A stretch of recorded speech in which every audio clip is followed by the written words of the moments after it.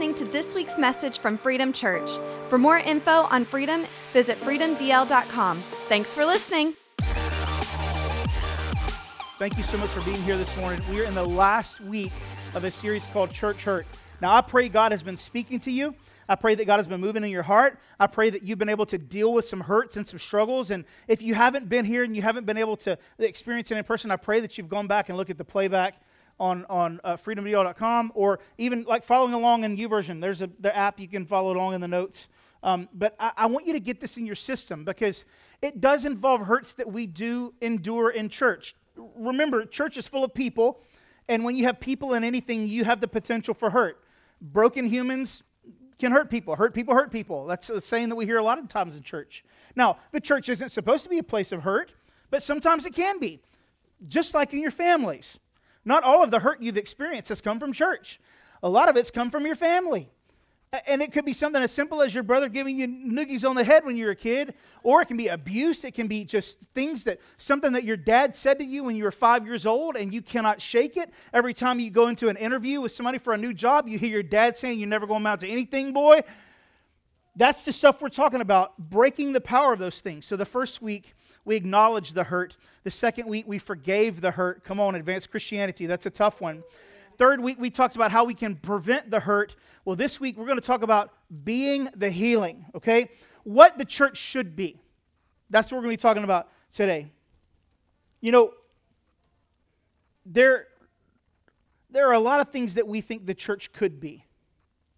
And if I were to ask you to make a list of all the things that you think church should be, like how should church operate, how should it function, I decided to do some Googling and just look around, see what other people had to say about this.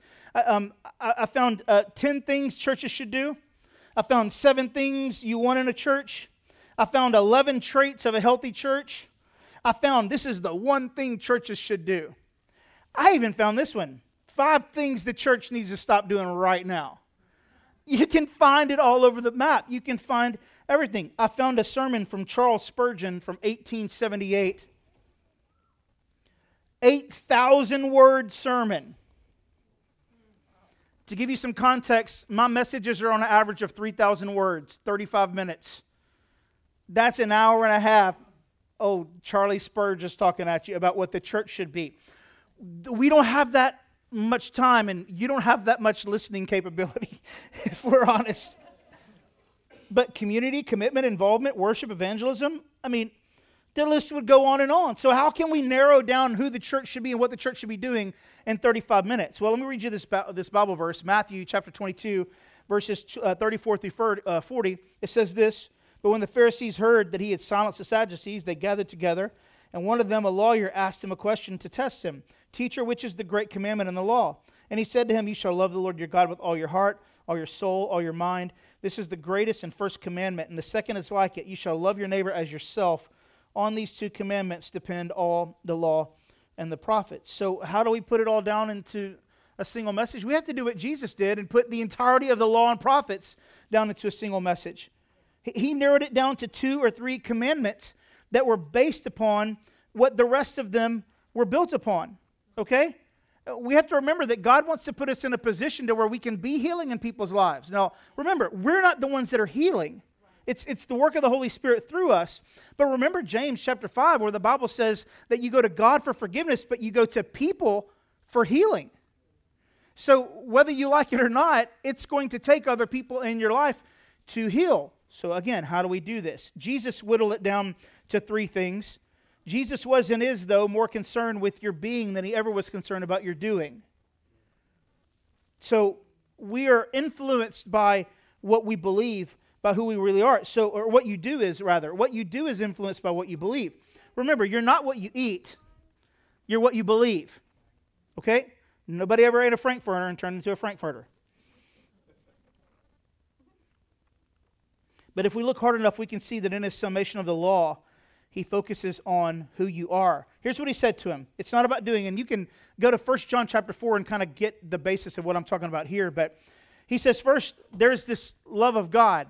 There's that love between you and God, okay? It's understanding that you're loved by him and therefore can love him. Your first thing is understanding that because you are loved by God, you are capable of loving Him. It all starts with your relationship with Him. In fact, a lot of times people, they tend to fall out of love with people, right? Divorces can result from that, all this kind of stuff. I personally think that whenever your relationship with God is not where it needs to be, it is impossible for you to effectively love that person. Some of y'all married up in here know y'all can't love your spouse all the time. You know what I'm saying? Like, they will invent buttons to push in your life. Where were you? How come you didn't come home? This is why. Come on, man. Husbands, look right at me. Come on, look at me. There you go. But if you are not effectively being loved, how can you effectively love? The second part is the love between you and people, which is understanding that because you've received God's love, you can love others. You see, you're not supposed to be the fount of love. You're supposed to be the conduit of love. It's supposed to flow through you like piping. And sometimes we get in a place where we think that we are the fount of love. No, you're not. You're not. And if your relationship with God is not where it needs to be, it will show in the fact that you have a hard time loving people as God loves people. And that's the third part, the love between you and yourself, which is understanding who God is, who you are, and that you should love what God loves. It is incredibly difficult to love people like God loves them if you are not being loved, if you're not receiving God's love. Do you understand what I'm saying? So if you think God doesn't love you, how are you going to love other people? And what will happen is you'll see other people being loved by God, and it'll make you jealous because they're being loved by God. That's a telltale sign you have an orphan spirit. It's so much the same thing with being who we are supposed to be as the church. If we can understand a few things and really embrace them, then we can not only help people deal with existing hurt, but we can actually help prevent it and bring healing to that person. Okay? So just like Jesus whittled down the law and the prophets, 3 things, we're going to whittle down what the church should be doing to 3 things today. You ready for it? The first one, drum roll, it's a no-brainer, love people. Like, duh, love people. Well, what does it mean to really love someone, though? You know, there are common thoughts on love. Like, when it comes to romantic love, it's like, you complete me. We live in a cynical world. Shut up. You had me a hello. Y'all girls watch the weirdest movies. You know what I'm talking about? Like, or like The Notebook. What do you want? I don't know. Well, then how am I supposed to know? That's what every guy wanted to say. What am I supposed to do? You know? That's romantic love, though, to us. What about friendship? The whole band of brothers idea. Man, we need that. I'm going to tell you right now, if you don't have a squad in your life of people, I saw a TikTok this week they have refrigerator rights. That's the people that can just bust up into your house and open the fridge and get whatever they want. You know anybody like that?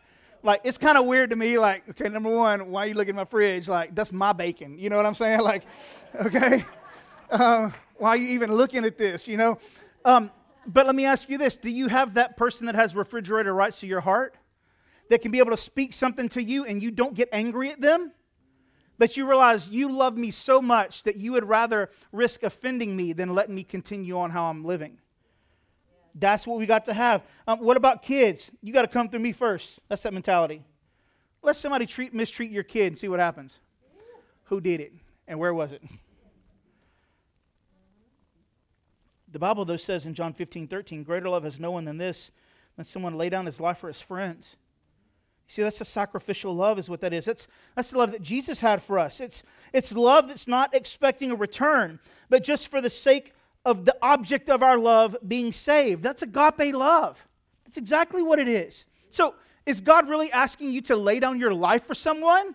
Like to die? Now, I don't think necessarily he's asking you to physically die for someone. It might be. I don't know the situation. Okay? But what if over coffee on a Thursday morning, you're sitting across the table from somebody that's walking through the very thing that almost destroyed you, that you've made it through. And rather than you laying your life down physically, you unroll your life like a scroll before them and say, look, this is where I struggled with this, but God came through. And this is where God spoke to me and my life changed. And this is when the people that loved me the most left me. And look at this spot. Look at the tear stains on the scroll in this spot. This is where I was hopeless to the point where I had no clue how I was going to survive. And that's where God met me and changed my life. That is you laying your life down. We're thinking of laying our life down. God is saying, open your heart and let people see the good, the bad, and the ugly. Some of y'all are like, I wish I could do that. I wish I could do this in ministry. I wish I could do it. You can if you will just open up the scroll and let people read your life. That is laying your life down for a friend. But there is a principle here that's a bigger principle at stake here. It's loving without condition. It's interesting to me that when you lay your life down for someone, you can't possibly reciprocate from that. You're dead. The only person that can benefit is the person that you loved. That is unconditional love. It is loving simply for the sake of the person, not for the sake of what is reciprocated. Romans 12:9 and 10 talks about this. Don't pretend to love others. Really love them. Hate what is wrong. Hold tightly to what is good. Love each other with genuine affection and take delight in honoring each other. So first we have to hate what is wrong. Hate what is wrong. This is a clause for those moments when the person is engaged in something that could potentially make them unlovable. You know anybody like that? It's like you're doing stuff that makes you unlovable. Listen, you have to hate the sin in them. You have to hate the wrong in them, but you don't hate them. It's a love the sinner and hate the sin. That's what this whole is about. That's where it's rooted in. But then you have to hold tightly to what is good. This is a clause to remind you to hold tightly to what God gave everything for. Don't forget that God loves the person that hurt you as much as He loves you. That is a hard pill for us to swallow. Because it's like, I want God to hate that person as much as I hate them. But if we're talking about hating people for doing wrong, does God want to start with you? It's the truth. That's what we have to, that's the problem, is we want God to meet justice on somebody else, but we don't want Him to start with us. Do a few when you get tired, then come talk to me. You know what I'm saying? It can be so easy to hate the sin and hate the person. But God wants to remind us of two things. Number one, we're a sinner that needs love too. And number two, they're just as worthy of receiving the righteousness of God as you are. They're just as worthy. We have to be careful that we're not embracing hatred of them more than we embrace them. Now look, that does not mean that you've got to go to your abuser and hug them up and say, look, it's just righteousness on you. Don't get legalistic about it. But you definitely need to have that moment in your heart. And that's where God wants to get you. When you put the wrong in them and the right in them in the proper perspective, you can actually love them like God loves them. You can literally separate what they've done from who they are. Yeah. That is hard. Yeah. Because if somebody murders somebody, we call them a murderer. If somebody abuses a child, we call them a child abuser. We instantly label what they've done to who they are. And this is what makes it difficult when people change. Because when other people who have not seen the change see you now in your state, they still call you by the name that you were. So you better have had a moment with Jesus where you realize I'm no longer what I've done. I am who He says I am. And then whenever you talk to the person that's still referring to you by the way that you were, this is where you tap into Romans chapter 12. And you hate the wrong and you embrace and love the good. I can love the person and I can hate what they're saying, but it doesn't make me respond with an attitude towards them. I just have to realize they just don't know the new me.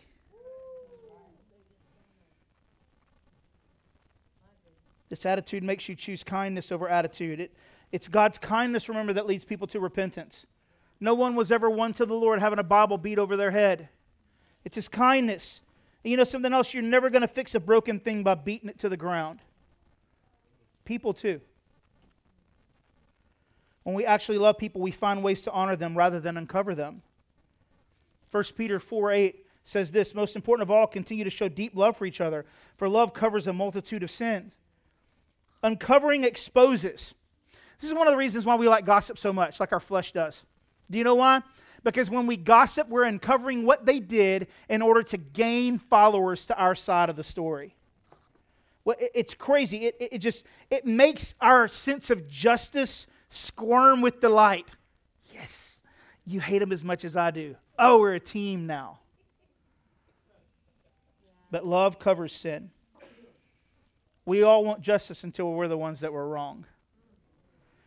All right. Most times, though, you cannot have justice and restoration. Okay?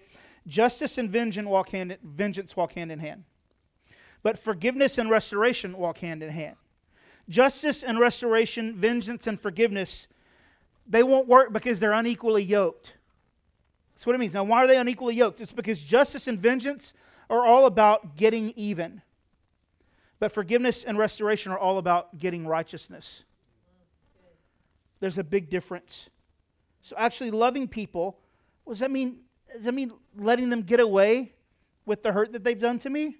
No. It actually helps keep you from hurting other people, okay? Here's why. Loving people is an invitation from God to see the best in them no matter what they've done. This is why you like being around positive people. A positive person can see the nastiest mess and see some good out of it. Yeah. They can. And we love that. There is a sense of love that comes with that. Why? It's because we kind of want them to look at us and see greatness in us.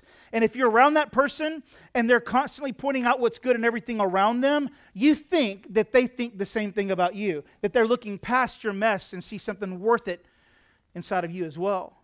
And that makes us feel good. Secular love, though, says, I want you to have what you think is best for you. That's not how godly love is. Godly love is, I want you to have what's God's best for you. Okay? What you want will lead you down some really bad roads. If you want any proof of that, just take a look at your life and identify every single situation where you know you didn't go the right path. It's super easy to see that one. When we seek justice, we might say we want God's best for them, but we really just want what's best for us. That's not love. That's selfishness is what it is. It's fear. The perfect love casts out fear. Okay, so what about the honoring bit, though? How can we honor somebody that intentionally hurt us? Because honoring, you think of like they get up on a podium and you say good things about them. How do we do that? This is the trick, though, of the enemy in this area. Okay, he makes you think that justice is how you handle hurt. And America has done a pretty good job of enforcing that too, reinforcing that. Because as Americans, it's especially hard for us. We want our justice. You know, we want people to pay. You know, we'll get them. It's very hard for us to understand forgiveness. But when you reach for justice instead of love, you get even. But you also can easily hurt people in the process because you're so singularly focused on you getting even. So for many of us, it really isn't out of hate that we're doing that. It's out of an intense desire to know why you did what you did to me. In fact, I've talked to a lot of hurt people, and they don't necessarily want vengeance against the person. They just want to know, why would you do this to me? Why would you hurt me like that? Why would you say that? So why is that such a big deal? It's because of the value side of it. This is why you have to see that honoring someone is not about ignoring the hurt or letting them get away with it. It's about righting the wrong, but in God's way, not in our own way. Look at what Romans 12:10 says. We just read it a second ago, but it says, love each other with genuine affection, taking delight in honoring each other. You see, when somebody hurts us, it devalues us. And so our natural fleshly response is, when I feel devalued, is I devalue you back. Okay? Because number one, you're not going to be higher than me. I look better than you. I dress better than you. I make more money than you do. Come on. We want to devalue that person to equalize the valuations. We feel that devaluation, and what it does is it devastates us. It hurts us, and that's exactly what Satan wants. And so what he wants you to do in return is to devalue that person. They treated you badly, so you treat them badly. How many of y'all cold shoulder people, huh? They hurt you, and you're like, It's like, no, okay. Oh, you must be mad. Okay. We cold shoulder, or we actively treat them like trash. It becomes a vicious game of devaluing. But here's why I read that verse to you in Romans 12:10. It's because that word honor, if you look at it, in Greek, it's time. It means to honor. It means to respect, or listen to this, to perceive the value of. Why do you need to really love people, even people that hurt you? Because if you don't, it's impossible for you to properly perceive their value. And if you can never see their value, you can never see their restoration. Let me take it a step further. If you can't see their value, you don't want their restoration. Because restoration means they're worth something. And how can you be worth something if you hurt me so bad? How would your life change if rather than seeking justice and getting even, you begin to love, to honor, and to seek restoration? We have to actually love people. The second is this: we have to build people. Some verses here, Romans 15, 1 through 2. We who are strong must be considerate of those who are sensitive about things like this. We must not just please ourselves. We should help others do what is right and build them up in the Lord. I constantly talk to my kids, especially while driving, because it happens a lot while you drive, about being considerate. A blinker is considerate. Not pulling out and going 22 in a 55 when the car behind you is going 65 because it's Texas. Some of us got that. Some of us got ticket money. You know what I'm saying? Like 99. It's not a raceway. Tell your mama. All right. Like, I'm about to see what this GMC will get. You know what I'm saying? Like, we've lost being considerate in the world today. Consideration is thinking about how your actions are going to impact the people around you. I was talking to William the other day about it, and I said, let me give you an example. A lot of times right before Mommy and Daddy go to sleep, we'll just kind of look at our phones or something like that. So if I'm laying in the bed already, and I'm looking at my phone, and Monique gets in the bed, I will turn my volume down slightly so it's not affecting her negatively. That's silly, but it's a consideration. Okay? But you have to be considerate of other people in the church. Remember, not everybody is as holy and saved as you are. It's some people in here that still have addictions. There's some people in here that still, they were at the club on Friday night. I would never go to Rowdy's, right? Maybe God has dealt with you on that, but maybe he hasn't dealt with them on that yet because they got some other stuff he wants to talk to them first. We got to be super careful. I'm going to get off on a tangent here, but we have to be super careful. We don't start giving a list of sins and start rating them on your scale. Got to be really careful we don't do that because you can get so deep into judgment. Boy, you don't want to miss heaven because you spending your whole life judging people. Man, the Bible talks a lot about people who said this, and this, Jesus, but weren't feeling it, weren't experiencing. This is something I really focus on a lot, is making sure that I don't tell y'all so much about Jesus that I forget to have a relationship with him on my own. And if I'm not in an active, engaged, flowing, developing, growing relationship with Jesus Christ, I can get real easy into judgment. You know why? Because it's easy to judge people that I think aren't doing what they're supposed to be doing. I ain't got a mirror at my house nowhere.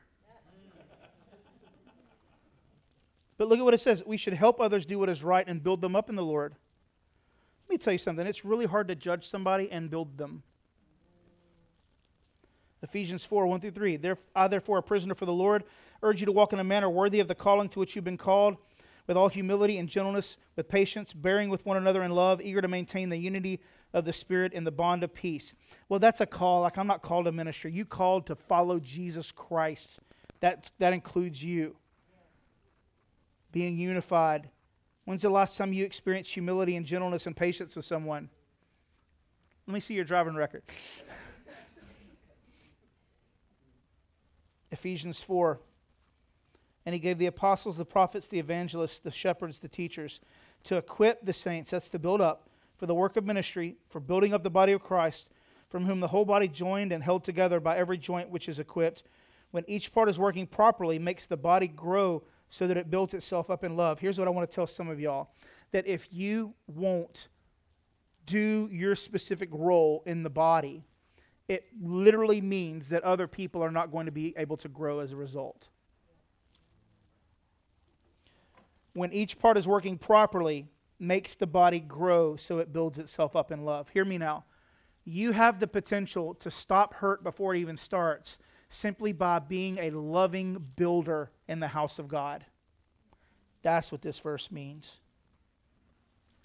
Look at the language of building in the Bible. It's constant. Okay? But no matter the organization, listen to me, not everybody has your best interest in mind. It's true. Why? Because they're humans. They're humans, and they mess up. They mess up too. So here's what you have to do. You need a squad. Jesus had a whole bunch of people following him. And then he had the 72 that he sent out. And then he had the 12. But y'all, he had 3. They were real close. So here's what I want you to do. I want you to remember the 5. We say this all the time around here.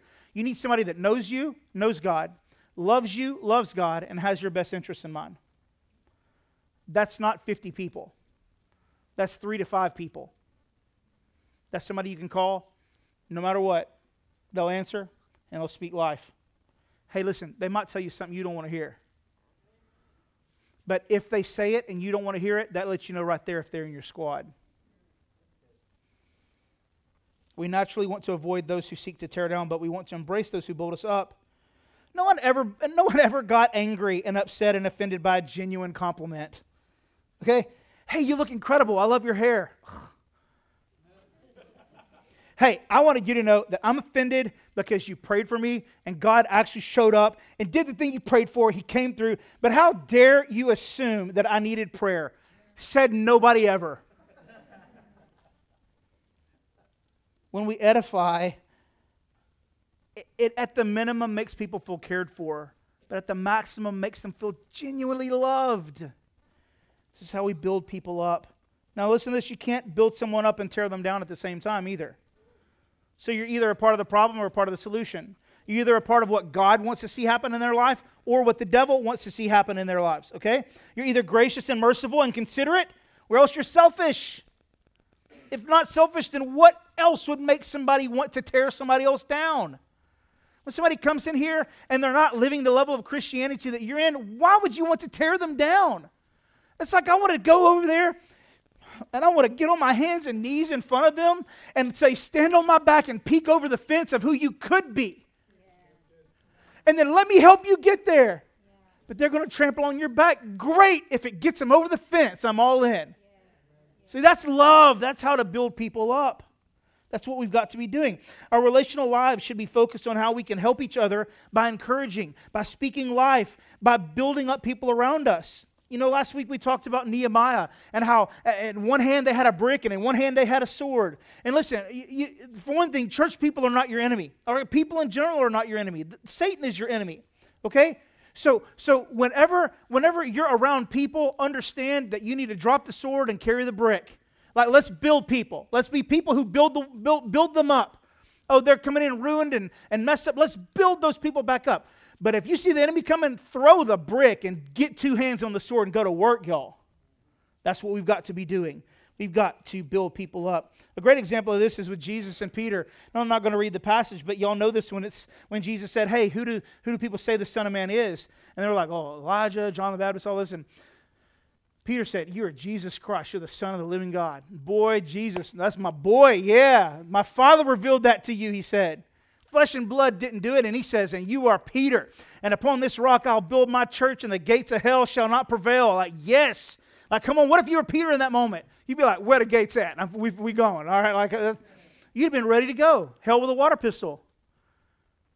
But Jesus was excellent about calling that greatness out of them. And when I thought about it, I thought this: when you spend more time looking for greatness in someone than offense from them, you get a front row seat to the greatness that will spring from their lives. Man, we need to be in that game, don't we? 4 verses later, Jesus called Peter Satan and told him to get behind him. Listen to me, that was building too. That was building too. You don't need yes people, you need godly people. You need somebody that's willing to have a hard conversation with you to see God's best in you. And you know, sometimes in ministry I've had to build people, but I've had to tear some stuff out in the process. Some bad theology, some hurts from the past, some wickedness and brokenness. When I renovated our house in Longview, I had to tear stuff out. I mean, my goodness. I've been working on a camper trailer at my house, and what we thought was fine on the slide out, a quarter of the floor was completely rotten. And I didn't know it until I slit open a little piece of the plastic and looked, and it just fell out on the ground. So I had a cry moment. We're like, what do I do? And then you know what I did? I started fixing it. But to fix it, I had to make a cut into good wood. That's why it hurts. Why are you taking that away? That's good. Because if I don't have something good to bond to, it will never be restored. So I had to pull the bad out. And you know what happened? is the more I pulled stuff out, the more I realized there was a problem. So now I'm replacing some studs. I got a floor in this, a floor in that, and over some studs. Oh, that bolt is bent over. I got to get a new one of those. That's exactly how your life works. Yeah. That's exactly how the process goes in you. So don't be afraid to come to somebody and bring your little rotten floor only to find out that you got rotten studs too. Thank God that somebody loves you enough to get their hands in the mess of your life and restore you. Jesus, help us have a heart that sees past the mess and into the final product. I would have never been able to fix that had I not in my mind seen what it would be when it was done with. Do you know what? Sometimes in that process, I would go to the other side of the slide out to see how it was supposed to be so I could come back and see how it was. That's what you do in church. You don't look at other people and think, God, I'll never be that. You look at other people and say, that is my tackling fuel. That right there is what I needed to see in order to make sure that I'm doing everything God's called me to do. Yeah. It's a beautiful thing. Proverbs 27:6, faithful are the wounds of a friend. That's what we're talking about here. That corrective moment might hurt, but from someone who loves you and is trying to build you, not only is it beneficial, it feels good. Lastly, and this is a quick one, do what love does. You know, before I talked about doing versus being a little bit, God is exponentially more concerned about who you are than what you do. Because if he can get to who you are, he can change what you do. Because what you do always follows who you are and what you believe. And so that's why God leads with kindness, not with anger.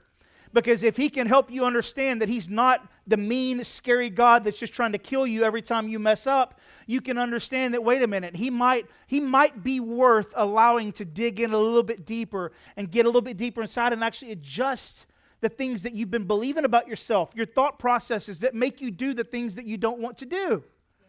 It's this kindness that leads us into that whole process, okay? But loving people requires you to be loving. Building people requires you to be a builder. It requires it. And that means it's more than just what you do, it's who you are. So are you a people that you don't just love, you are loving? Are you a people that don't just build, you walk in looking for somebody to build? Who can I encourage today? Yeah. Boy, who can I build up today? Yeah. When we were walking out from worship, I leaned over to a couple and I just said, I'm proud of you guys. Why? Because you're the pastor, that's what you paid to do that. No. You know what? I could have just kept my mouth shut and walked on back. Everybody knows a lot's going on Sundays. Some of y'all tell me that all the time. I know you're busy. I don't want to. No, talk. Yeah, yeah. I'm not here for lights and sound. I love y'all and I want to build y'all. And you know something else? I don't want it to just be on my shoulders. So we've created a team here that's focused on loving people and building them. Because we want a culture at Freedom Church where you walk in and you experience love and you experience development. That's what we want. Well, you didn't say you experienced Jesus. It's because it's all woven into that. You can't experience love without experiencing Jesus, man. Such a beautiful thing. These are intentional, though. They have to flow from who we are. A guy who isn't a builder but does some DIY work on the side isn't a builder. He's a weekend warrior. It's a lot of people like that in the church. That Sundays, they look like a builder. But not Friday night. Not Thursday when you need them. They look the part on Sunday, but they aren't the part any other time. I don't want to be that person. Okay? And can I be just really transparent with you for a moment? I don't ever want you to think that I've like got all my stuff together. Well, you're the preacher, you know all this. No, I struggle too. I struggle sometimes when my desire for just a spotless integrity, when I'm by myself, can easily fall second place to what my flesh wants in a moment. Okay? Does anybody else struggle with that? Or am I the only one that has to fight that demon? So, do you know what helps me be better? And by the way, I'm not a perfect Christian. Not by a long shot. Okay? I sometimes look at Jesus and I'm terrified of how not like him I am. But when I look at him, what I realize is he's not after my behavior. Jesus ain't after my deportment, as the older generation would say. He's not after did I get an E in conduct? He's after my heart. And he knows that I have a heart that wants to do what's right. It's like Paul said in Romans, like, I know what I'm supposed to do. Ugh. Anybody else ever want to punch yourself in the mirror like, you idiot, what are you doing? But listen, when I'm around a group of people who love me and who build me, it's so much easier to be a solid Christian. That's why you need to be in the house. Okay? God bless people watching online. I know some people, they actually can't physically come. I get that. But as often as you can be in God's house, you need to be shoulder to shoulder with somebody that loves you enough to build you. When you do what love does, you get what love gets. What if you love someone rather than sought revenge? What does it mean to love them? 1 Corinthians 13 talks about this. Just this last verse here. Love is patient and kind. Love is not jealous or boastful or proud or rude. It does not demand its own way. It's not irritable. It keeps no record of being of wrong. Keeps no record of being wrong. It does not rejoice about injustice, but rejoices whenever the truth wins out. Love never gives up, never loses faith, is always hopeful, endures through every circumstance. Does this describe who you are when it comes to others? Are you long-suffering and patient? The easiest way for me to fail on that is with my kids. Kids are an easy target, aren't they? Them jokers can push a button too. Daddy-daughter date yesterday. One of my children, I'm not going to say which one, didn't get what she wanted, so she sat there and stared at me. Like that. So I just folded my hands and I very calmly said, do you think you're going to win? I wasn't talking to her.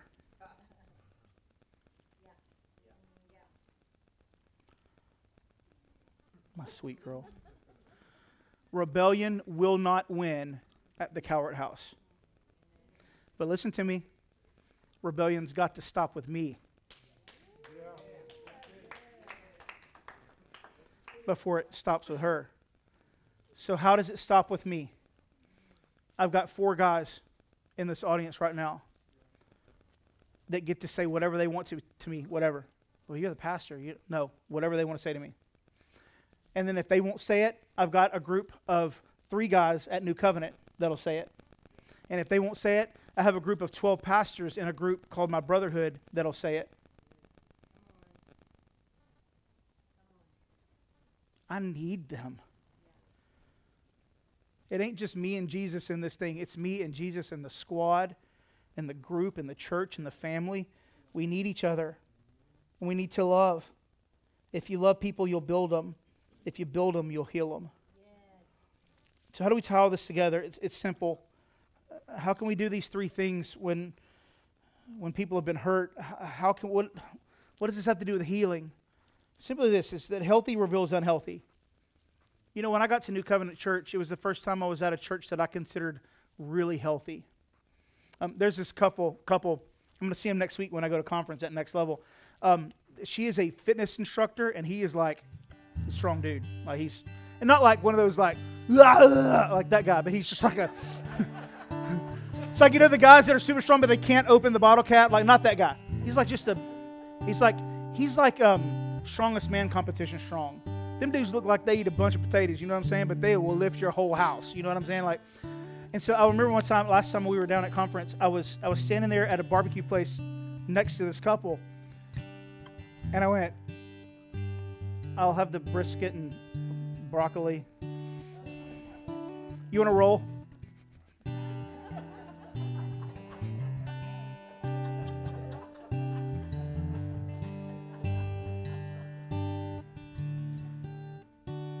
I can feel healthy by myself. Come on, church, hear me.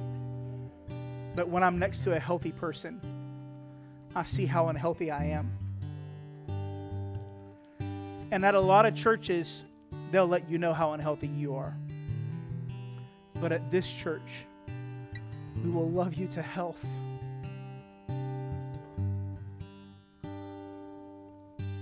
And not send you away. Healthy. I got better because I was finally in a place where I could learn what healthy was. Here's the second part of that. Safe places create opportunities for God's graces. When someone is safe, they're willing to let their guard down, to open up, to be vulnerable, actually allow God's grace to move in and clean things up. People can heal when they're not in danger of being hurt again. So let me say it like this. The more passionately and perfectly we can love, we can build others up, we can do what love does, the more powerful, and look at this, the more rapid the process to healing becomes. So, what would happen if we chose love over justice? What would happen if we chose to build people up rather than tearing them down? What would happen if we really chose to do what love does? How would your life be better? How would you be better at rejecting offense? How would you be better at helping other people around you be healed? So here's how we're going to land today. I'm going to ask you to do something bold. If you're in this room right now and there is something that is so painful to the point where it stopped you dead in your tracks, this is your moment to heal. So here's what I want you to do. Again, this is a bold step. I just want you to raise your hand. I'm hurting. I'm hurt, and it's like it stopped me in my tracks almost. I need something. Okay. I want everybody to look around right now and see these hands. You put me on the spot, preacher. You daggum right I am. Because you know what? Whenever you lay down on the surgeon's table, they put that bright light on you. And what's lit up, darkness goes away. So I want you to remember the people that you saw those hands up. And here's what we're going to do. We're going to be the church. And we're going to be the healing. So anybody you saw with the hand up, I want you to just get right now. Let's move around them. Put your hands on them. And let's pray for them. If you need to raise your hand again so people can see, put your hand up. It's okay. Now, listen. I don't know what to pray. I don't know what to... Here's what. Sometimes you just need to put your hand on somebody's back because just letting them know that you're there means everything. If you want prayer, go ahead and raise your hand. At Freedom, we want to help you have authentic relationships with God and His people, to have real experiences with the Holy Spirit, and to find lasting freedom. If the Holy Spirit speaks to you through this message, or if you want to make a decision for Jesus, please reach out at freedomdl.com/connect. For more info on Freedom, including service times and location, visit freedomdl.com. Thanks for listening.